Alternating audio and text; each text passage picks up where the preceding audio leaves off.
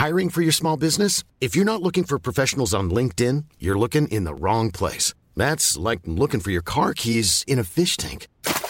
LinkedIn helps you hire professionals you can't find anywhere else, even those who aren't actively searching for a new job but might be open to the perfect role. In a given month, over 70% of LinkedIn users don't even visit other leading job sites. So start looking in the right place. With LinkedIn, you can hire professionals like a professional. Post your free job on linkedin.com/people today. Millions of people have lost weight with personalized plans from Noom. Like Evan, who can't stand salads and still lost 50 pounds. Salads generally for most people are the easy button, right? For me, that wasn't an option. I never really was a salad guy. That's just not who I am. But Noom worked for me. Get your personalized plan today at Noom.com. Real Noom user compensated to provide their story. In 4 weeks, the typical Noom user can expect to lose 1 to 2 pounds per week. Individual results may vary.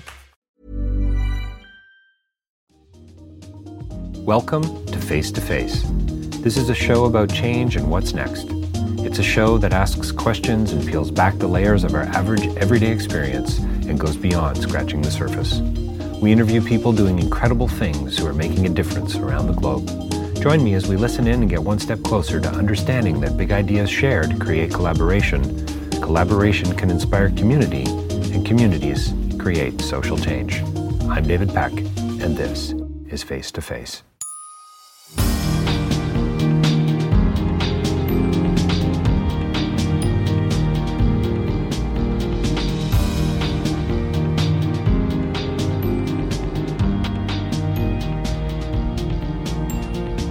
My next interview is with Kevin Funk. He's a Canadian filmmaker, and we are talking today about his new film, Hello, Destroyer, that's going to be at the Lightbox on March the 10th. You're going to have to get out and see this film. I'm not sure how long it's going to be there for, but Canadian Screen Award nominations for Best Motion Picture, Achievement in Direction, Original Screenplay, Performance by an Actor in a leading role, and it's a great film. It's a compelling film. It's nuanced and subtle and layered, and it's interesting, and it's about hockey, and it's about a Canadian institution, and I'll put institution in italics. I hope that's enough for you. Kevin and I talk about a little bit about everything. We talk about curious empathy and about ambiguity within intention, and we talk about systemic violence and relationships and loneliness and a whole lot of really meaningful things that really compelling, and sadly the conversation ended all too quickly, and I hope you feel the same way, and I'm looking forward to part 2 with Kevin. So stay tuned. Kevin Funk coming right up. DavidPeckLive.com for more information about my own podcasting, my writing, and my public speaking. You can also help me and support what I do here at Face to Face by donating through patreon.com. And don't forget rabble.ca for more information about other podcasting as well. Kevin Funk is coming right up as we talk about Hello, Destroyer, his new film opening at March 10th, 2017 at TIFF, the Bell Lightbox, coming up soon, and coming soon to a theater near you. Well, welcome to Face to Face. We're joined by a very special guest today who I actually missed at the Toronto Film Festival for a variety of reasons. I'm pretty sure he was just ignoring me.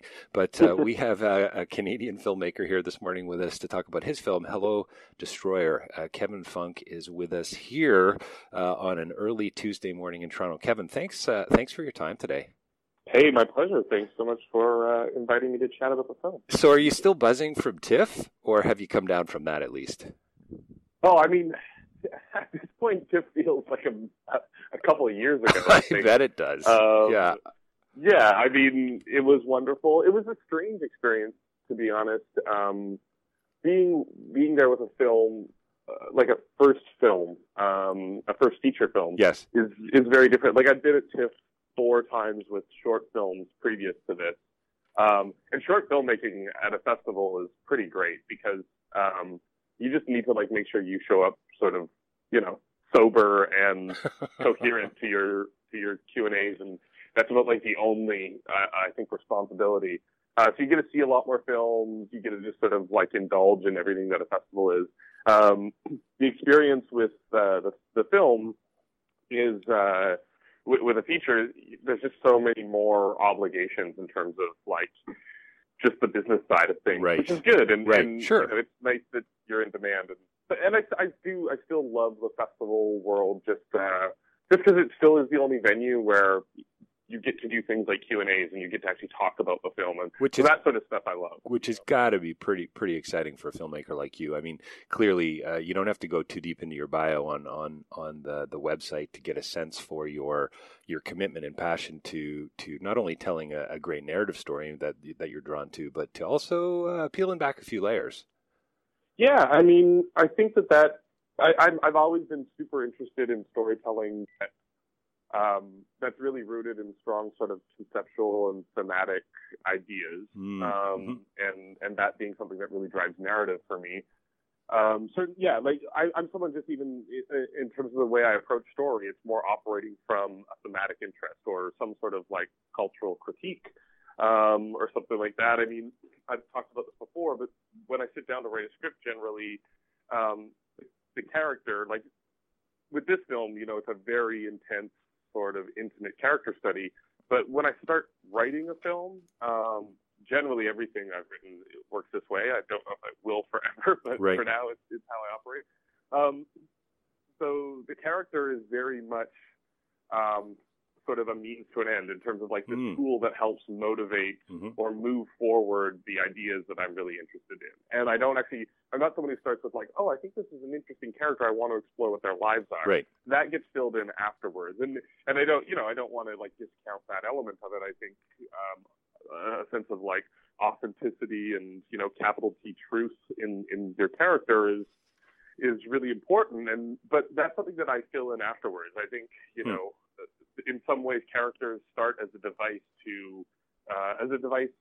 of exploration in terms of moving through these larger themes that I'm much more interested in generally. So just before we go deep into some of the films, so are the two criteria for being a great Canadian filmmaker sobriety and coherence? Are those the two things? I think that they're probably a baseline. That's right. They should be a baseline thing. Yeah. Yeah, or at least if you're gonna try to answer questions about the film you've just made, you've got to at least be sober and coherent. I think that's going to be the main takeaway from today's interview. So that's fantastic. I think that's more difficult than you'd think in the film festival world. Yeah, you know, vices are around all the time. No doubt. Listen, this film is about everything else other than hockey. It seems to me. I mean, I think that is very true. I mean, so I made a quick list this morning, just as I sort of prep for our interview: abandonment, relationships, violence, responsibility, choice, friendship, loneliness, authenticity, trauma, loss, grief, and just mental health. The mental health umbrella is huge. Yeah.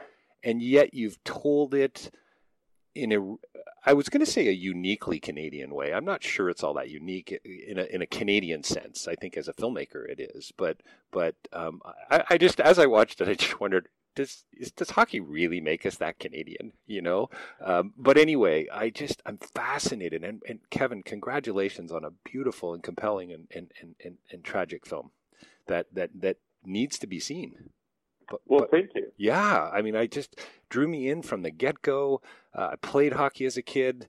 I saw a little bit of what's going on in the film, I suppose, from a narrative perspective. But I'll tell you what, I've definitely been touched by, you know, as you said earlier, you know, that overarching sense of concept, theme, and ideas. Mm-hmm. Mm-hmm. Yeah, I mean, for me, even the hockey element is, I mean, you're spot on in terms of the way you're reading it and that sort of thing. For me, the hockey element is fairly superficial, and it's certainly a red herring to a large degree. And there's also a sort of cheekiness to it. I was going to use the F word, but I won't. But there is this sort of like F you to the sort of idea of the stereotypical English Canadian film. And it's something I feel very strongly about. I've sort of spoken on this before, of just this sort of, the way we've sort of pigeonholed English Canadian cinema into this specific idea of what we think it is, which is something that I think has hurt English Canadian cinema for a long time. And it's usually something that's dominated by either really boring outdated stereotypes or just an absolute lack of identity in terms of just like stripping away any elements that are Canadian so that we can sort of masquerade as being American. And I think that is super problematic for a number of reasons, most notably in terms of just film being an important element of culture to help us understand and reflect our own identity and think about it. So there's this part that is a bit tongue-in-cheek about setting it in the hockey world. I mean, the thing is the film depends on having a large, powerful cultural institution at its core. Sure. And so hockey serves that purpose very well. And there is, there is a reality that, like, I grew up, not playing hockey at a high level, but, I've watched so much hockey. I played road hockey pretty much every day. Right. Yeah. So there is something that's very ingrained I played lots of other sports, a lot longer than I ever did hockey, but hockey still has this strange sort of like, just presence in like almost every element of our lives in this country, even if you're not interested at all. So, I mean, if I was making this film in the U.S., that institution would probably be the military that I would set this in. Right. Right. And to be honest, the film and the structure and a lot of the issues probably have more to do with military culture than it does even hockey culture. But that being said, too, like it was still very important to me to have the hockey elements be very real and very true. And a lot of them are taken from my own experience with sports teams. I played more like rugby and basketball and that sort of thing. But I did want it to be true. And one thing that I have found fascinating in that, like, your sort of reading, which is like very much my intention, is generally what I think sort of the festival type, more like art house cinema viewer takes from this film or finds in this film.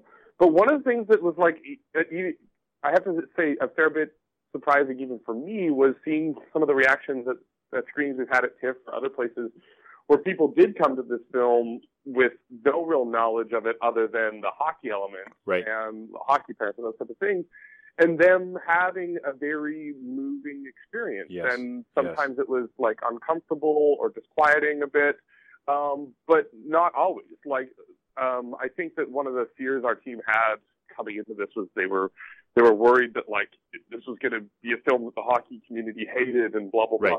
And I didn't ever really have that fear. I obviously knew there might be some negative pushback or press or whatever, but I think that would only come from people who didn't take a deep look at the film, because I don't think the film really, even in those hockey elements, is sort of commenting negatively on hockey, or say, it doesn't even really pass judgment on whether violence or fighting in hockey is good or bad. I wouldn't be very interested in spending 2 years of my life making a movie just on whether fighting is good or bad in hockey.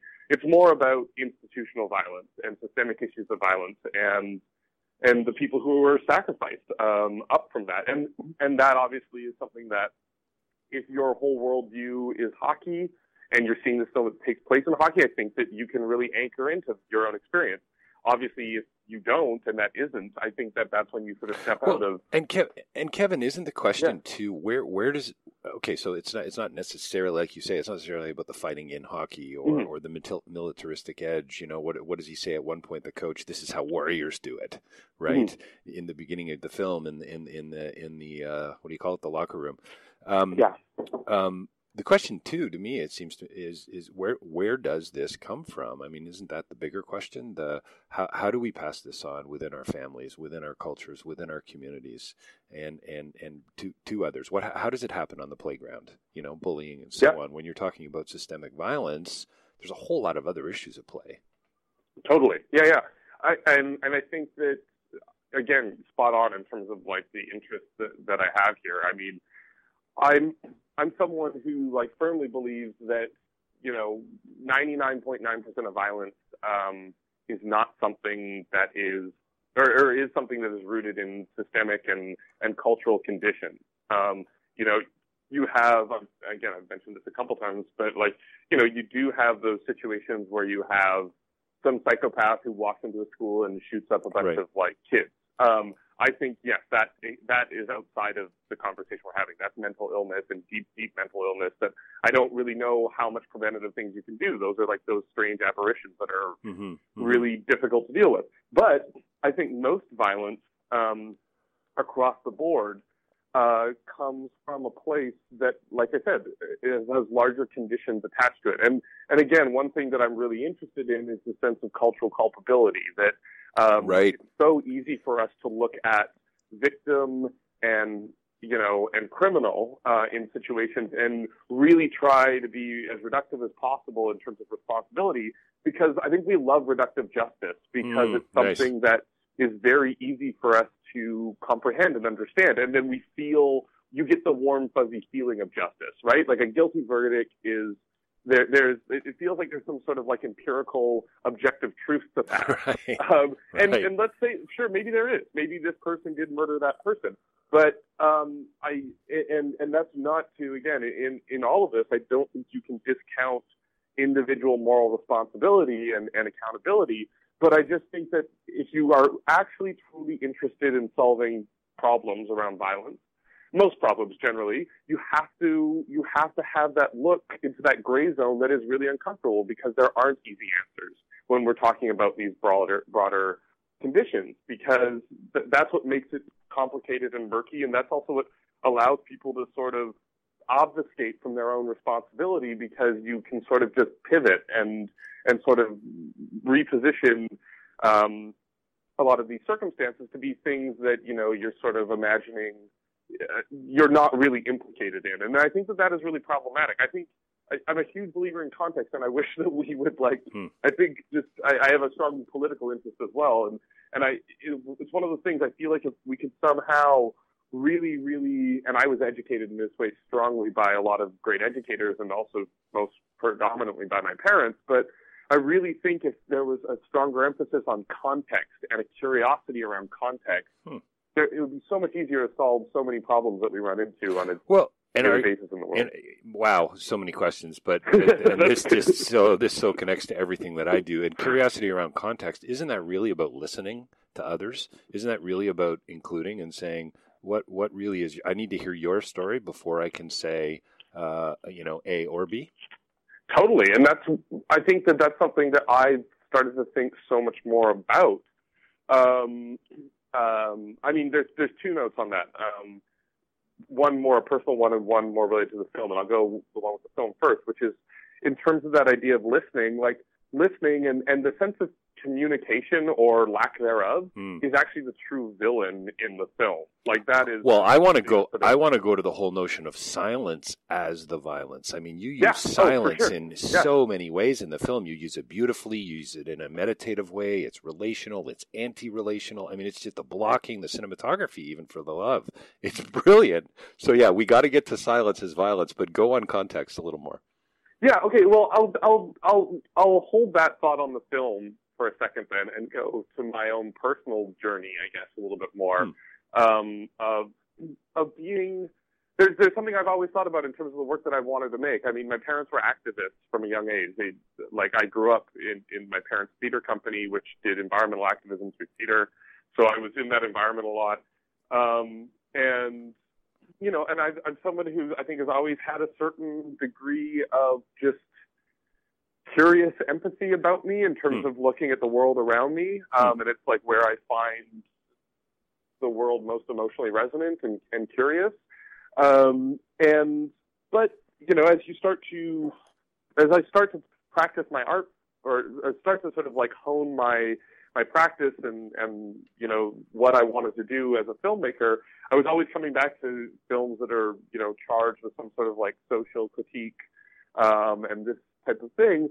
But there's a sense, and this is definitely like an art school thing, but I think that, again, in terms of context, it's really important and really, really valuable to look at and question. Like, there is this sense that I'm speaking from a platform as like a white dude, a white dude that's a part of like a colonial experience in this country that has very much shaped the position that I have and the privilege that I have. And I know like people can get so, this conversation can be so divisive as soon as you say that. Yeah, like yes. I didn't grow up a rich white dude, right? But I still know, like not by any stretch of the imagination, but I still know that like just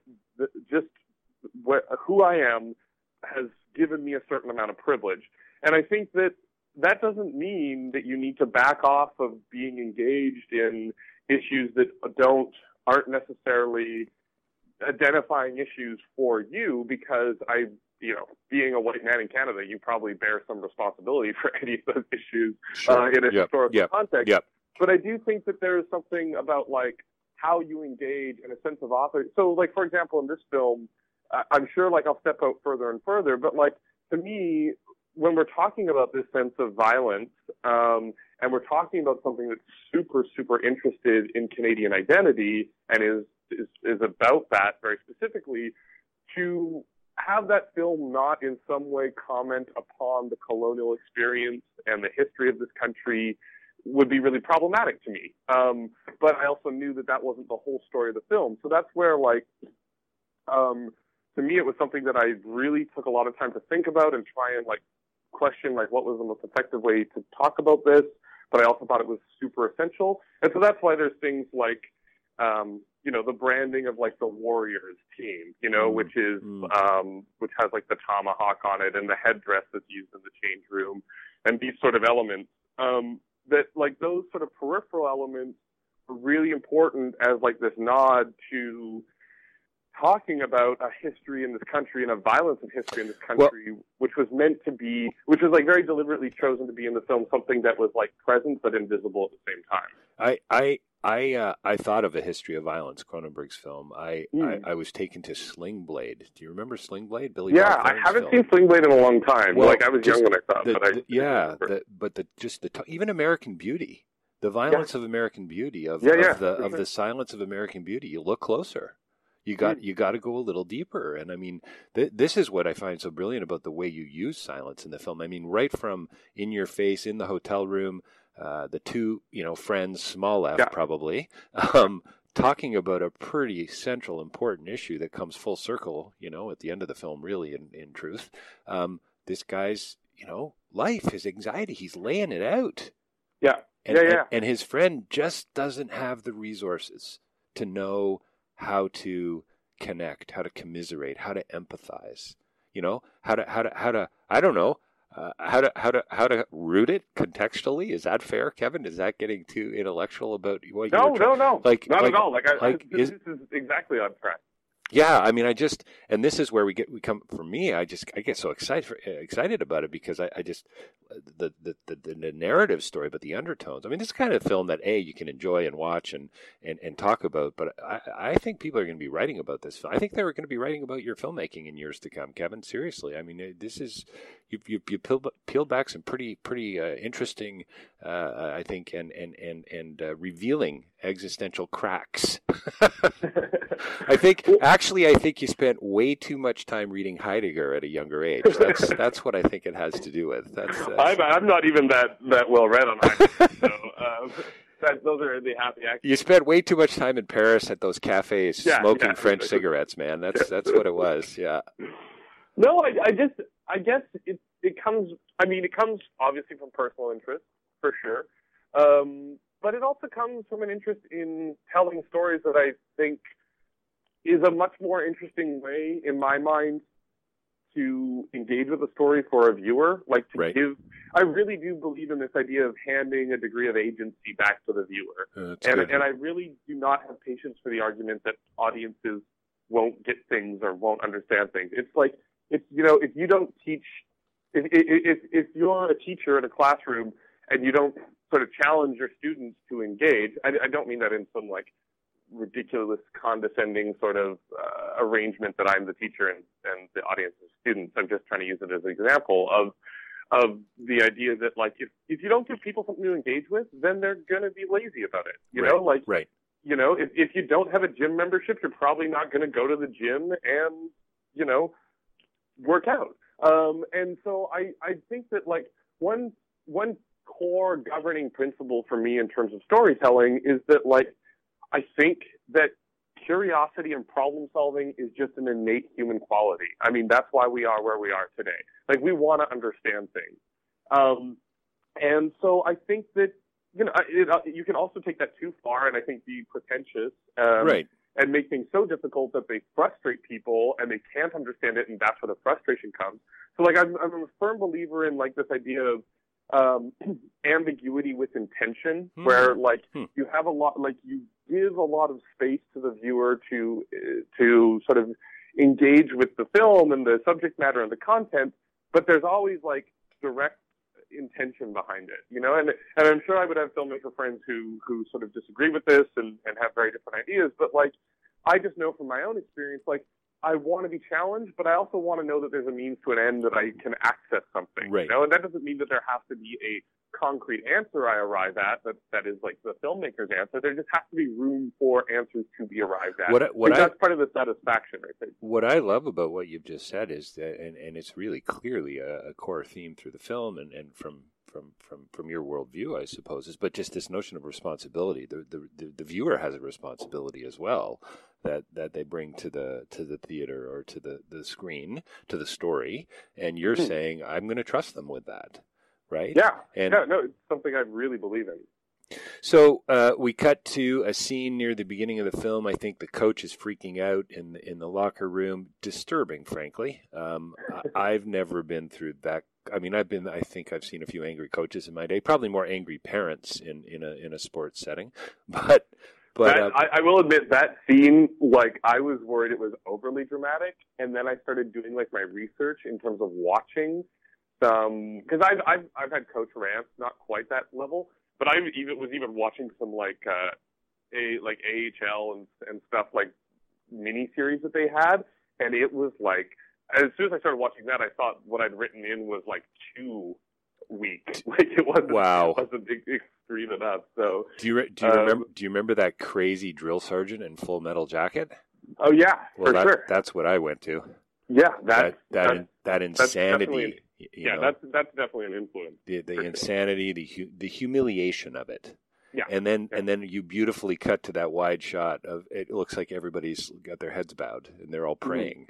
It's beautiful, the juxtaposition there. I just love it. But anyway, so he says everyone has a role and everyone has a responsibility. And he's talking about the game, right? Like you abandoned your players out there. You know, what are you guys doing? You got to get in the corners. And then basically proceeds to completely abandon his own responsibility. And if the film now becomes about culpability, moral culpability, and actually getting involved. And instead, what does everybody do right to near the end of the film? And the courtroom scene is so beautiful. It's just one person after another washing their hands of any kind of relational connectivity or relational responsibility. It's quite disturbing. Yeah, no, and I mean I think like that really comes from, again, like the type of injustice that drives me the craziest is this sort of injustice. Yeah. And Kevin, and do you think it's widespread? Is this happening? Is this happening in the back rooms of your local Walmart? Is this happening at Tim Hortons training that's going on, management training? Is this happening at and I'm not pointing my finger at anybody in particular. I guess what I'm saying is just how systemic is this in Canadian society? Or maybe even let's go global. Is this a problem of the human condition? Yeah, like I wouldn't say it in a way that is, I wouldn't frame it in any way that seems like conspiratorial or anything. I think it's a human condition thing. Like I really do think it's a human condition thing. It's a self-serving element of human condition. And there's a part of the voice of all those characters who abandon him that is rooted in reason that I can understand. Like justification. Like I couldn't write any of those scenes if I thought that I was painting characters as just villains. You know, like when the the billet dad comes down and tells him he has to leave, and is sort of like graciously saying like, "Oh, you don't have to leave right away. You have to leave tomorrow." Which nice. I like one of my I find very funny. Even though it's like a horrible scene. But like I can justify Bill's position there, you know, like from his perspective. And again, this is like a context thing of like, if I'm in his position and his perspective, I can understand what he's doing. Do I think that is then right? No, I don't think that that's right for the situation. But again, this is where it loops back around to me to context. I think because Jared's character, Jared is our lead actor, Tyson. But Tyson is doing that. Tyson is listening and sort of understanding. Maybe it's a bit more just acceptance, but I feel like he is sort of listening in that scene and understanding, whereas it's completely one way. Like, there is no, I mean, part of Tyson's struggle is that he has no really ability to articulate himself other than through violence, and that's why there is this long pattern of violence throughout the film where even if that's violence enacted on others or objects or himself, like when he's asking for help, the only way he knows how to articulate himself is through violence. So, you know, he doesn't really have the tools, certainly in that scene, to really communicate, but that's part of the problem, is this one-way conversation. And yeah, I generally, like, I think if you look around the world, like, again, I think a lot of our deepest problems have to do with an inability to accept responsibility. And I would look at that even in my own personal life. You know, like, it's a hard thing to challenge yourself to admit when you're wrong, or admit, I think even more than when you're wrong, admit when you're a part of the problem. You know, I think that if we aren't solely the problem, or if there's ways to look at how other people maybe bear more responsibility, we defer to that often as our choice, because again, that puts us in a place where we have like this agency of judgment, which is this practical tool to create a space, like a sort of protective space around ourselves. And again, this is where I think that it becomes something that is really suffocating in terms of any meaningful consideration of responsibility, of looking at how we solve these type of problems. So yeah, like, I mean, Is it fear? Is it fear of vulnerability? Is it I don't want to be found out. I don't want to be found out as a fraud, Kevin, so that you and I are together and I've got an opportunity to I don't know, how could I even phrase this? But I shirk my responsibility towards you in some way at our first meeting where we have coffee, we meet on the street, whatever. Is that because I'm just afraid of you finding me out as some kind of fraud? Yeah, I don't know. I mean, this is probably like a great psychological question that like we should bring like a therapist in here too for like the Hey, I know I could benefit from that. Yeah, exactly. I'm sure I could. See, the existentialists would say we're running from our freedom, right? The existentialists, de Beauvoir or Nietzsche or any of these guys, they would say we're running from our freedom. We don't want to really know who we actually are, so therefore we avoid it through violence and sex and film and family and jobs, whatever it is. Right? We don't actually want to put it on the table. And I think that's what's so beautifully brilliant about your film is it really isn't about what we're watching. It's about everything else. Totally. Right? Totally. Yeah. And I think when you're talking about like the more personal level of accountability, I think that there's so many different shades, and I think that sure.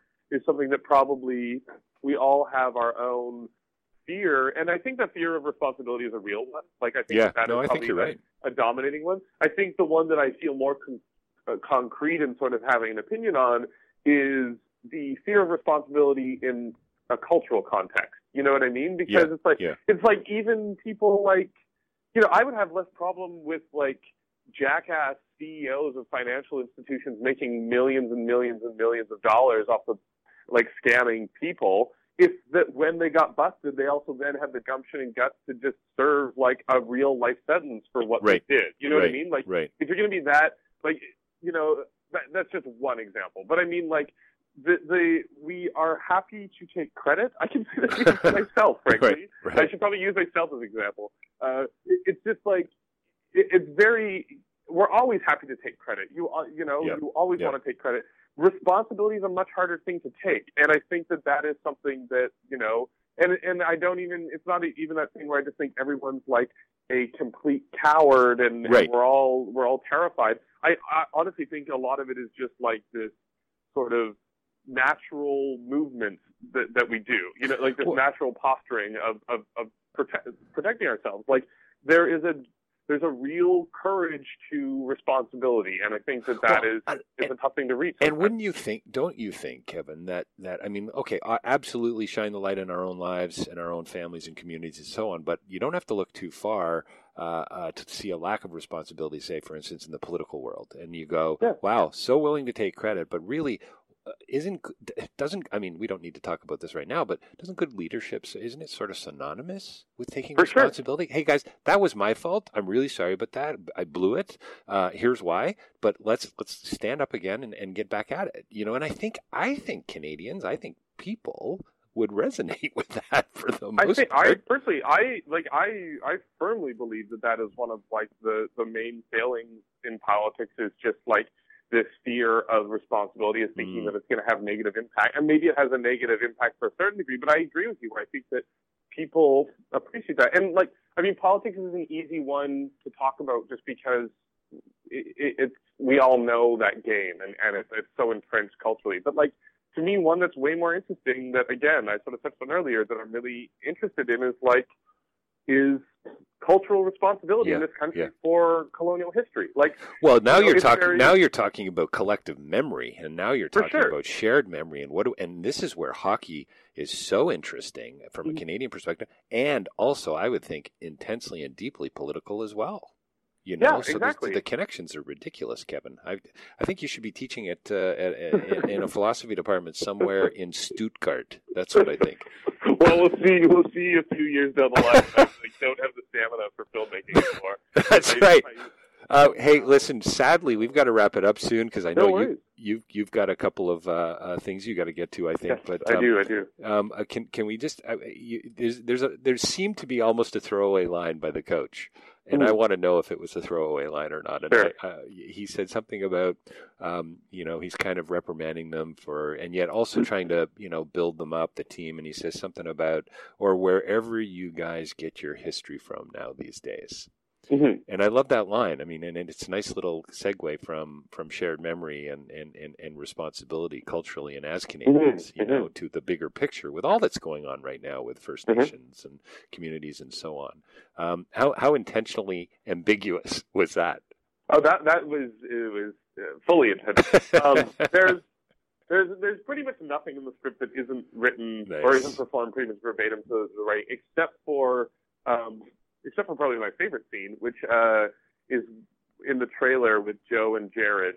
Joe Buffalo is one of the actors who plays the character Eric, and he talks about his story with Wayne Gretzky and that kind of. Right. Those stories are from Joe's actual life, and nice. I wrote them. They're changed a bit, I wrote them, but I had Joe sort of tell them as his stories, which he does a great, amazing job of. But yeah, that other stuff those type of, I'm glad it feels throwaway. If it feels throwaway, then it feels natural. Right. I'm yeah, totally. That. And that's the whole intention. But yeah, that, I mean, to be honest, the coach's stuff is some of the most difficult stuff to write because coach speak is so dramatic. Yes. It's true. Heavy-handed, Yep. And I really am terrified of that type of dialogue generally. Right. But that's the way that is spoken. So it's finding a balance of what feels truthful and honest, but also maintaining the reality of that type of conversation and dialogue. So yeah, it was. I'm glad you had that as a question because that's a line I really love, and it is. Yeah, you're spot on. It's very important in the context of the film and what this film's about. Well, Kevin, I hope we can do part 2. Honestly, anytime. Seriously, there's so many things I want to go back to. I've highlighted in my notes, but capital T truth you mentioned right out of the gate. Holy mackerel, that's a whole interview in itself. Kevin Funk has been with us today. The film opens at TIFF Bell Lightbox on March 10th. And we didn't even talk about all the nominations: the Canadian Screen Awards, Best Motion Picture, Achievement in Direction, Original Screenplay, and Performance by an Actor in a Leading Role. Congratulations, man! I know. I'm bad at the press stuff. I realized I didn't say the date once. March 10th. Well, we're gonna pump it up for you as best we can, and thanks again for a great conversation and a beautiful film that I hope everybody sees. Well, thank you so much for the conversation. It was wonderful. I loved it.